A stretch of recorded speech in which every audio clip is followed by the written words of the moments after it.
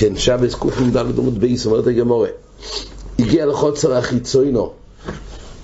אז כבר הזכרנו את דברי רש"י שמשמע שבקולה הזאת שחז"ל התירו שמניח על החמור הגיע לחוצר החיצוינו נויטה לסקלים. אז רש"י אומר שזה מוקם המשתמר ראשון, זאת אומרת לא באמת עד שמגיע לחצרוי אלא עד שמגיע לחוצר הראשונו, אז זה מוקם המשתמר, אז הוא צריך להוריד את הכלים כדי, גם שזה רק איסור דרבנן, כי מדובר פה שזה רק, זה בלי הקירה או שזה בלי הנוחה, אבל בכל אופן כל ההתר הזה רק עד כמה שזה מוכח למוקם הראשון שהוא משתמר. אומרת הגמורה, אמר רב הונא הויסא בהם תיתונה כלי זכוכיס מביא קורן וקסוסיס ומניח תחתיו ומתיר החבולים והעסקים נופלים.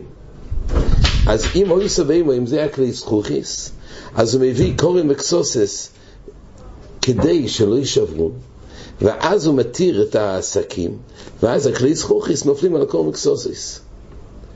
מתיר החבולים והעסקים נופלים. שואלת הגמורה, ועונתנן לא ייתן לסקלים הניטולים בשבס.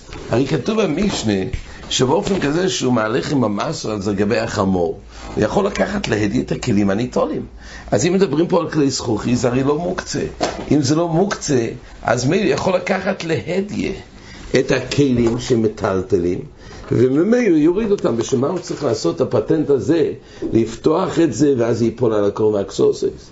אומרת הגמורה, כי כאמר רב הונא בקרני דאומא דלי חזי ליה.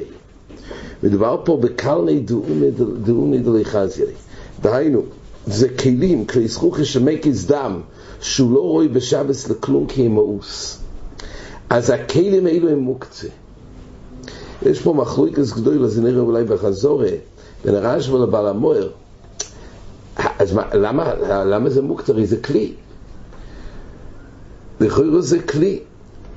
אז כתוב פה שיות והוא מוס, והוא לא רואה לכלום. גם שיש לו תואר של כלי, לכאורה כתוב שהוא מוקצה. אבל מה זה? יש בזה מחלוקת גדולה בין הבעל המוהר לרשב"א, אם דבר שיש לו תרס כלי יכול להיות מוקצה. יש צד שזה רק מצד אולי מוקצה מחמס מילוס, אבל לא שזה מוקצה מחמס גופה. פה זה הציור. קרני דאומא זה ציור שהוא כלי גומור, אבל הוא מוס ולא חוזר למידי, שאלה אם יש לו תרס מוקצה. מוקצה כתוב שכן, רק השאלה אם זה מוקצה מחמס גופה או מחמס מילוס. זה מאוד נוגע לכל מיני כלים שלנו, כמו פלאפון או טייפ או כל מיני דברים, שבעצם הם כלים, אבל אין להם שום שימוש בכלל בשבס. לא רגילים להשתמש בשום דבר. האם הדברים האלו יש אינטרס מוקצה? דבר שהוא כלי ואין לו שום שימוש. זה הציור, זה קרני דאומא. זה כלים שהוא תרס כלי עליו, רק אין לו שום שימוש.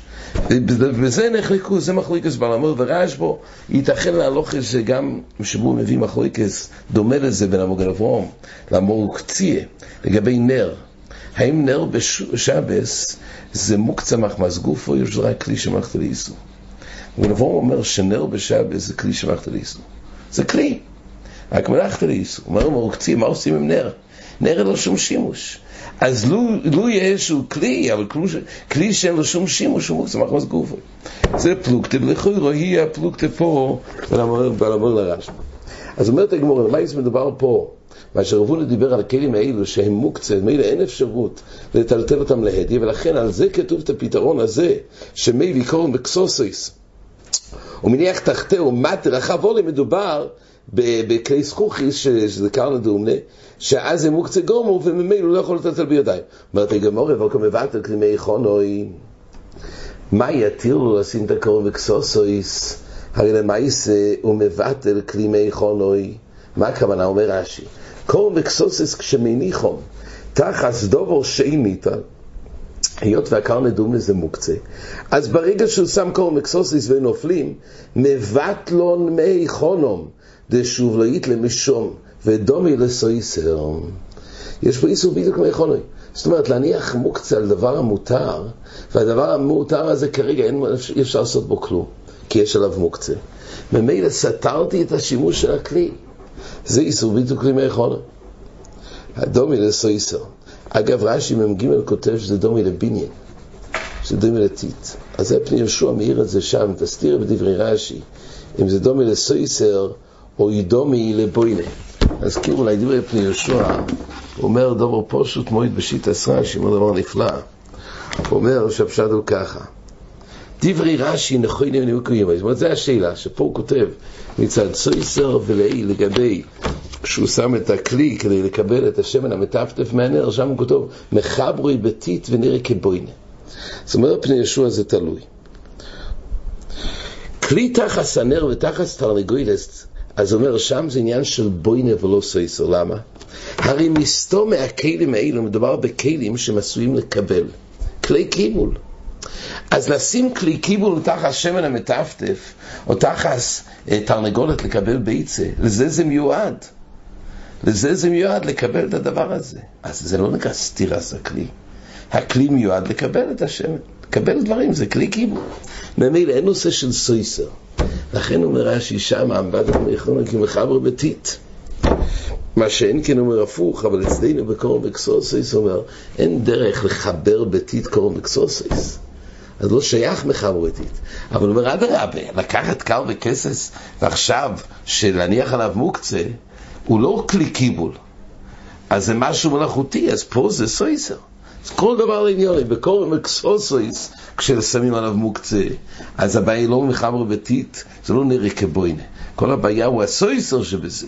מה שאין כן בכלים, שאז לפעמים מחברים כלי בתית, בוינה שייך, אבל אדרבה, סויסר לא שייך, כי אדרבה זה כלי קיבול. כך מיישב בפני ישוע, להסתיר בדברי רש"י. כל פונים. זה שואלת הגמרא, יש פה ויתו כלי מאיכונוי, אז מה ההתר כשמגיע לחוסר חיצונו, לשחרר את זה, לבד כלי מאיכונוי. אומרת הגמרא, בשליפי זוטרי.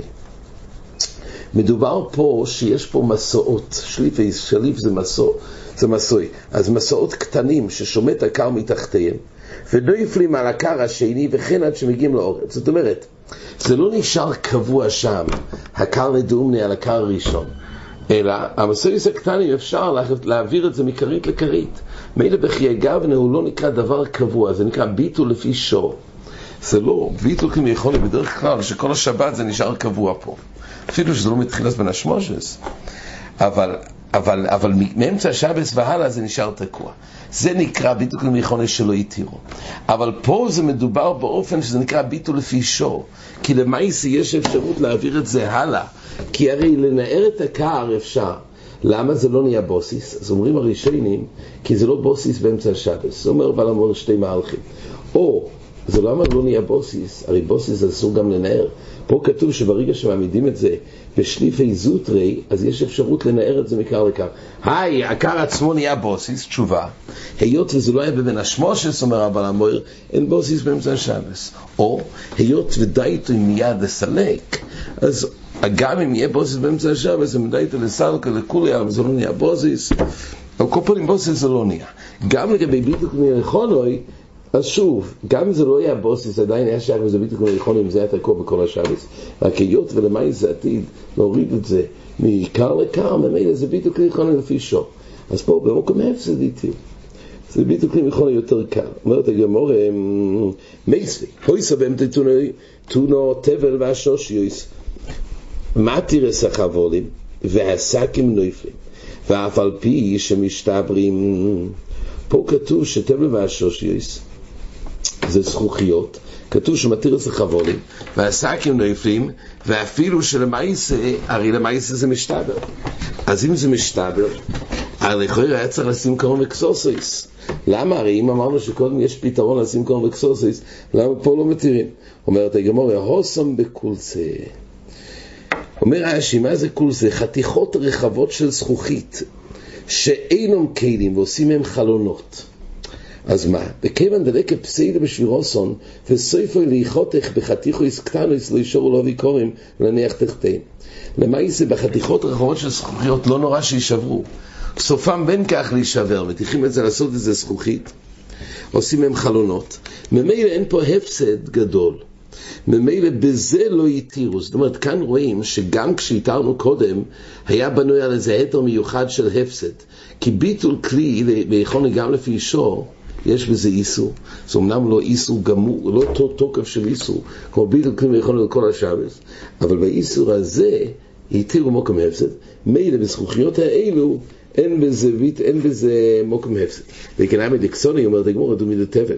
מה התבל זה לא יחוז אלי? ההפוך אינם לא יחוז אלי. אז ממילא, זה לא חוז אלי, זה לא דבר שהופסד פה. אומרת הגמור, מהי אף על פי שמשתברים? יש פה חידוש, אף על פי שמשתברים, אבל בין כך זה לא מופסד. אז מה זה אף על פי שמשתברים? אומרת הגמור, מה עוד אתם על הפסד מות? נעמי חוששו כמה השפורים. כלומר שמונה שדווקא הפסד מרובה, יש איזשהו הפסד, גם הזכוכיות האלו, גם אחרי שמשתרמו, יש לו איזשהו הפסד מאוד, אבל זה כתוב שצריך דווקא הפסד מרובה, כדי להתיר את הבידוק ומייכון לפי שו. תניא אומרת הגמור, שמניחה יאמר, הויסה בהמתו תאונו שליף של תבואו, אם בהמתו הייתה תאונה מסוי של תבואו, מניח רוישו תחתיו, ומסלקו לצד האחר, והוא נויפל מאילוב. פה כתוב שאם זה היה שליף של תבואה של תבל, רש"י אומר, מסוי של תבואה של תבל. עכשיו, תבל זה מוקצה, ראינו את במשנה, תבל זה מוקצה, לא יחוזי למידי, זה מוקצה מחוץ גופו. אז מה הוא עושה? מה הוא עושה? יש פה פירות של תבל על החמור. מה האופן שיכול הרי לקחת בידיים? זה מוקצה. כתוב שמניח רואי שתחתיו מסלקו. עם הראש, הוא יכול להכניס את הראש מתחת, ואז הוא מסלקו לצד אחד ונויפה מאילוב. מה היתר עם הראש? אז צריך להגיד שזה טלטול בגופו. טלטול בגופו מותר. אז כאן לדברי המשלברורה, החלקו בזה המשלברורה והחזון איש, לפי המשלברורה טלטול בגופו בכלל זה לא שמי טלטול. אפשר גם צריך דבר עושו. לפי החזון איש, טלטול בגופו שהותר זה דווקא כשהוא שוכב ודרך הליכוסוי, אבל לקחת חלק אחד מעברי הגוף ולטלטל גופו אין היתר. לפי המשלברורה יש היתר גורף. כל זמן שזה לא טלטול ביד מותר. ולכן לוקח עם רוי שיכול להזיז מוקצה, לפי משבור אפשר להזיז מוקצה לכל מקום על ידי אחד מחלקי גוף. לפי החזון איש אין היתר רק אם זה דרך הילוכי. אז כנראה שלפי החזון איש פה זה היתר עדיין במוקם הפסד איתירו, עדיין זה לא טלטול כמו טלטול רגיל, אבל לפי המשבור זה היתר גור. מה זה שתי צדדים ברמב"ן? הקורפונים ברוי שמותר. אומרת הגמור, חמור שם גם לי אלוהי סתונו דבש ולא ירוצו לפורק עד מוצאי שבס, ומוצאי שבס מייסו. הוא עומדי לחמיר, הייתה תונו דבש, הוא לא רצה לפרוק את זה, את הבהימה, עד מוצאי שבס, ולמייסה עד ההוכי מייסה הבהימה. אומרת הגמור, למה הוא החמיר? ועונתנן, לא יתל כלים הניתולים. הרי כתוב במשנה שאפשר לקחת כלים הניתולים, נו דבש הרי זה דבר הניתל. מה הבעיה? למה הוא השאיר את הדבש על גבי החמור? כתוב שאפשר להוריד את המעשו של דבר היתר אם הוא לא מוקצה. אומרת הגמור, כשהדביש מדובר שהדבש הזה הדביש, שתיים הוא החמיץ, ומילא זה נהיה מוקצה, לא יחוזי למידי. אומרת הגמור, הדביש מה יחוזי? אז רש"י מסביר, אז בשביל מה הוא לקח את זה? למה הוא נשא דבש שהחמיץ, אם אין מה לעשות איתו, ולכן זה מוקצה? אומרת הגמור, לקטיטה דגמלי. זה טוב לקטית של גמלים, ראינו לעיל, אם יש להם צעים או משהו, מוכרים עליהם את הדבש הזה, אז יש בזה שימוש. אבל בשבס למעשה זה מוקצה. אז יש מה לעשות עם זה, בשבס זה מוקצה, לכן הוא החמיר. אומרת הגמורה, ויתר חבולים ואיפלוסקים, אז עדיין יש פתרון, גם אם זה הדביש, שזה מוקצה, אז עדיין יכול להתיר את החבולים, זה ייפול מאילוב. אומרת הגמורה, מצטר וזיקי, היה נפקע נודות של הדבש אם היה נופל, ולכן זה לא פתרון להתיר את זה, להתיר את החבלים ויפלו. אומרת הגמורה, ויובי קורן וקסוסס ויניח תחתיהם, אז עדיין יש פתרון, כמו שאמרנו קודם, זה רבונה. הוי סבם תיתן כלי זכוכיס, קר לדומנה, אמרנו את האופן הזה, שישים קורן וקסוסס קודם מתחת. אומרת הגמורה, מתנפי. וכמבטל כלימי חונוי, היות והדבש כשיפול לגבי הקורן והקסוסס, זה עלול לצאת ואז ילכלך, אז יוצא שמבטל כלימי חונוי, שוב זה בעיה של סויסו. אומרת הגמור, אז לכן רב גמליאל החמיר, והוא לא לקח את המסו. אומרת הגמור, והיא כצער בעלי חיים, ואם כך, ושהוא צער בעלי חיים, היו צריכים להתיר את האיסור, היה צריך לאיסור של ביטול כלימי חונוי. אומרת הגמור, כסור צער בעלי חיים דרבנון. כסור צער בעלי חיים דרבנון. זאת אומרת, יסוד ההתר פה, זה ראינו כבר בגמור הליל, הוא כרגע מציין את הסוגיה לעיל, שהגמור אומרת שמצר בליחיים דרייסה היו מתירים גם איסור בדיוק מיכונה. רק, למה הוא לא סבר כך? כי איסור בדיוק מיכונה זה צר בליחיים דרבנן, ולכן זה לא התיר את האיסור של בדיוק מיכונה. קיצור, למעשה מייסו הבהים. אבל להתיר את זה מצד טלטול, זה טלטול מוקצה הידליש. אי אפשר לקרוא מקסוסיס מצד בדיוק מיכונה, ומצד צער בעלי חיים, אז אומרת כמו זה תלוי. אם בעלי חיים צער בעלי חיים זה רייסה, אז האיסור תוירו היה נותן לו היתר לעשות את הבדיוק מיכונה, מה שאין כן, אם צער בעלי חיים לרבנן לא אותה. אומרת הגמור, עכשיו זו סוגיה אחרת. יש סוגיה של צדודים בבעלי חיים וצדודים באילו. אומרת הגמור כך, אביי אשכחי לרבה דקו משפשף לי לברי אגבה דחמרי. הוא מצא את רובה שהוא היה לוקח את בנוי ומשפשף את בנוי הגב של החמור, על הצד של החמור. למה הוא היה עושה את זה? כדי לשעשע התינוק, אומר רש"י. הוא היה משעשע את התינוק בשבס, אז הוא לוקח את הילד והוא היה מגליץ' אותו ככה על צד של החמור, היה תופס אותו. אומרת הגמור, אומר לי, הוא משתמש מר בבעלי חיים. אז הבעיה אמר לרבה, אתה משתמש בבעלי חיים. ואז מה הבעיה? אומר רש"י, ותנן לא ירויך ומלגה בי בהימה והוא הדין כל קשמיש.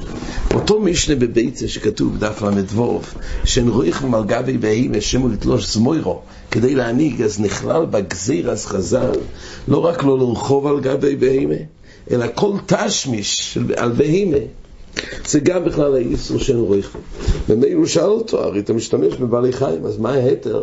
לקחת את התינוק ולשפשף אותו על גב החמור. אומרת הגמור, אומר לי צדודים הם, וצדודים לא יגוזו ברבנן. הרי לא מדובר ממש על החמור, אומר רש"י, צדודים שאין מרכיבו יולוב, אלא משפשפוי על צידי גבוי, ואין זה דרך תשמישוי ורבנן לא יגוזו בו. לשפשף על צידי גבוי, לא על גבי ממש, רק על צידי גבי, צדודים זה לא בכלל משתמש. זה הנושא פה. יש ודאי איסור לכל לגבי החמור, או לעלות על אילון, כמו שתכף נראה. שאלה אם הצדודים הם גם בכלל הגזיר רעול. אומרת הגמור,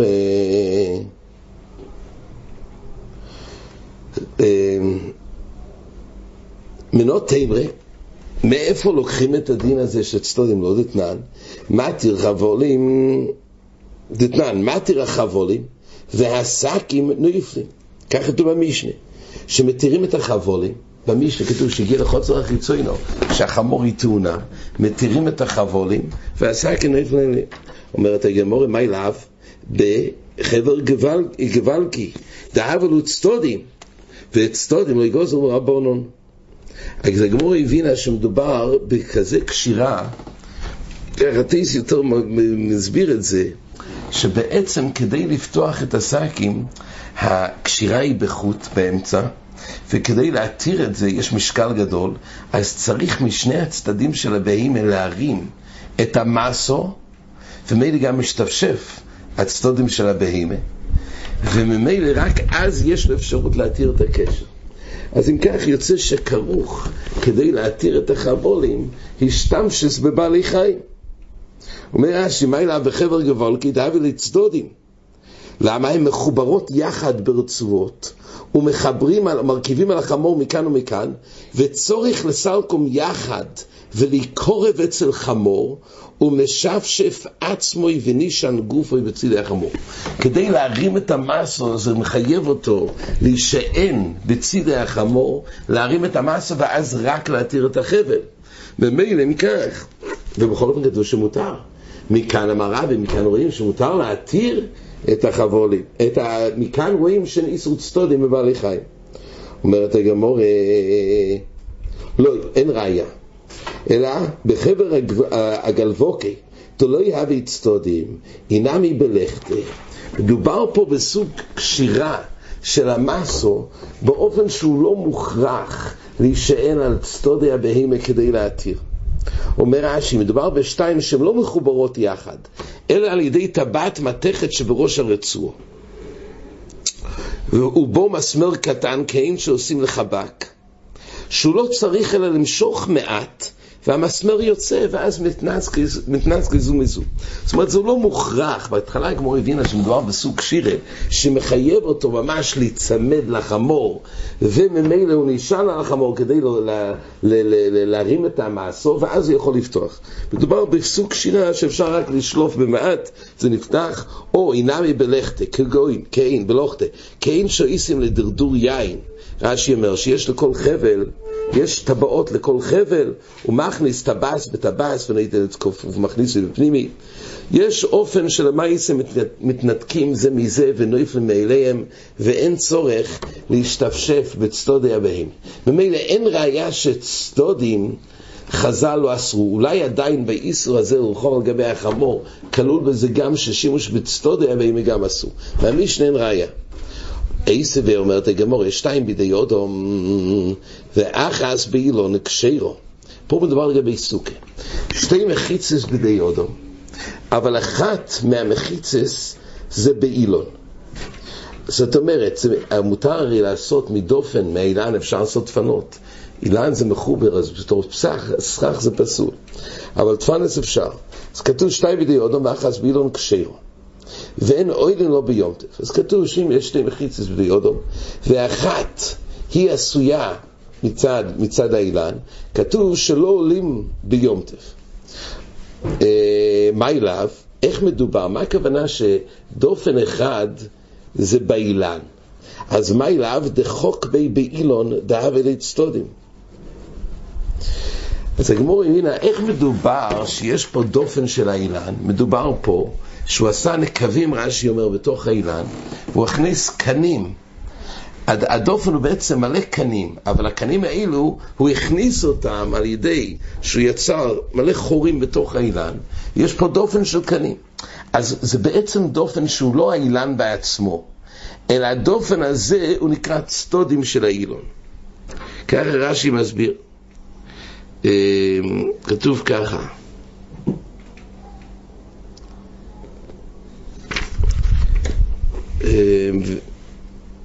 חוק באילון ואויסף ביקונים של תפנויס בנקובים שנוקוב הרבה בגופי של אילון. אז יוצא קודם כל הוא יצר דופן, איך? לא מהאילן עצמו, אלא הוא שם את הקנים בניקוב לאילן עצמו, ואז יוצא שבעצם זה נקרא צדדי האילון. ועכשיו על זה הוא שם את הסכך. אז הסכך עומד על צדדי האילן. כי היות והקנים האלו הם בעצם מחוברים לאילן, הם נקראים צדודים של האילון, ועל זה מונח הסכך. ועל זה רש"י מביא שהדרך היה להניח כלים על גבי הסכך. אז כתוב שביום טף לא עולים על זה. ולמה? כי יש בזה איסור שמשתמש. על זה כתוב שיש איסור להשתמש בצדודים.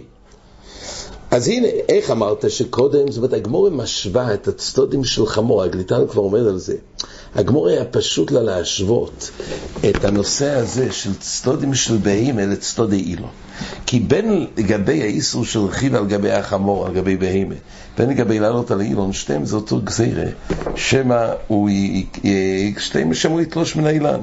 סמוירו כדי להנהיג את החמור, או בשביל האילן הוא יתלוש מן האילן. עכשיו השאלה היא דווקא דרך שימוש הוא גם מצטודים של החמור, והוא עדין גם מצטודים של האילן. אז זה כותרת כללית. ואם אוחזים איסור צטודים זה בין באילון וזה בין בחמור. ואם צטודים מותר אז בשתיהם מותר. אז עכשיו הגמור מביאה ראיה מסוכה, שהגמור כעת מבינה שהאופן של הדויפן של סוכה מדובר שזה שימוש בצטודי האילון. כי בעצם הוא שם את הסכך על גבי הקנים שהם רק צידי האילון. כי בתוך האילון עשה נקבים, ומזה הוא יצר דופן, ועל זה הוא מניח את הסכך. עכשיו הוא מניח חפצים על הסכך. זה נקרא צטודים. כי הוא משתמש עם צידי האילון, לא האילון עצמו. אז אם כתוב על זה, כתוב שלא עולים ביום טף, למה? כי הוא משתמש עם צידי האילון. מה אליו? דחוק בי באילון, דאב אלי צטודים, וצטודים אסורים. אומרת הגמרא לא. דקפיו לאילון ואנח סיקו חילופי, דקמשתמש באילון. לא מדובר, כמו שהגמרא הבינה, שהוא עשה חקיקה בתוך האילן, והוא עשה פה נקבים ויצר פה דופן, וזה צטודים, ועל זה מונח הסכך. אלא האילן עצמו, הוא יצר פה כמה ענפים, הוא יצר פה דופן, ועל זה הוא שם סכך. אז יוצא שעל אילן עצמו, זה לא צדודים, אלא זה שימוש באילן עצמו. אומרת הגמרא, מדובר לא כמו שהבנו קודם, שהוא יצר פה דויפן מכוח צידי האילון, אלא שכף ילו אילון, הוא לקח את הענפים של שתי אילנות, כופף אותם להיות דויפן, ועל זה הוא שם את הסיכוך על האילנות עצמם, לא על הצדודים. אז זה נקרא משתמש באילון עצמו, זה לא צדודים. במילא אין ראיה שצדודים עשו. אומר רש"י, דכף ילו אילון לענופו ועליון, הם היתו לצד אילון אחר, וכן של זה לזה, וקושרון אילו עם אילו, ומהן נעשה הדויפן. אז האילון עצמו משמש לדויפן, ועל זה יש את הסכך, נמצא שהוא משתמש באילון. לכן כתוב שאין אילון ביום טוב. אומרת הגמרא, אם כך, אי הוכי, אי מסייפה. כתוב הרי בסייפה, שלוי שורש בידי אדם, ואחז באילון כשרו, ואילון לא ביום טוב. אם יש 3 מחיצות בידי אדם, זה כבר סוג כשרו. אבל למעשה, הרביעית הייתה באילון, כתוב כשרו ואילון לא ביום טוב. אומרת הגמרא, ואי דכף ילו אילון, למה אילון לא ביום טוב? אם מדובר שכף ילו באילון, אז הכויסל הרביעי הזה נהי שלא צריך אותו, אבל למעשה, הסכך נשען על הדויפן הזה, שהוא האילון, ועליו שמים חפצים, כך כתוב ברש"י, שהדרך היה להניח כלב על גבי הסכך, לכן זה משתמש.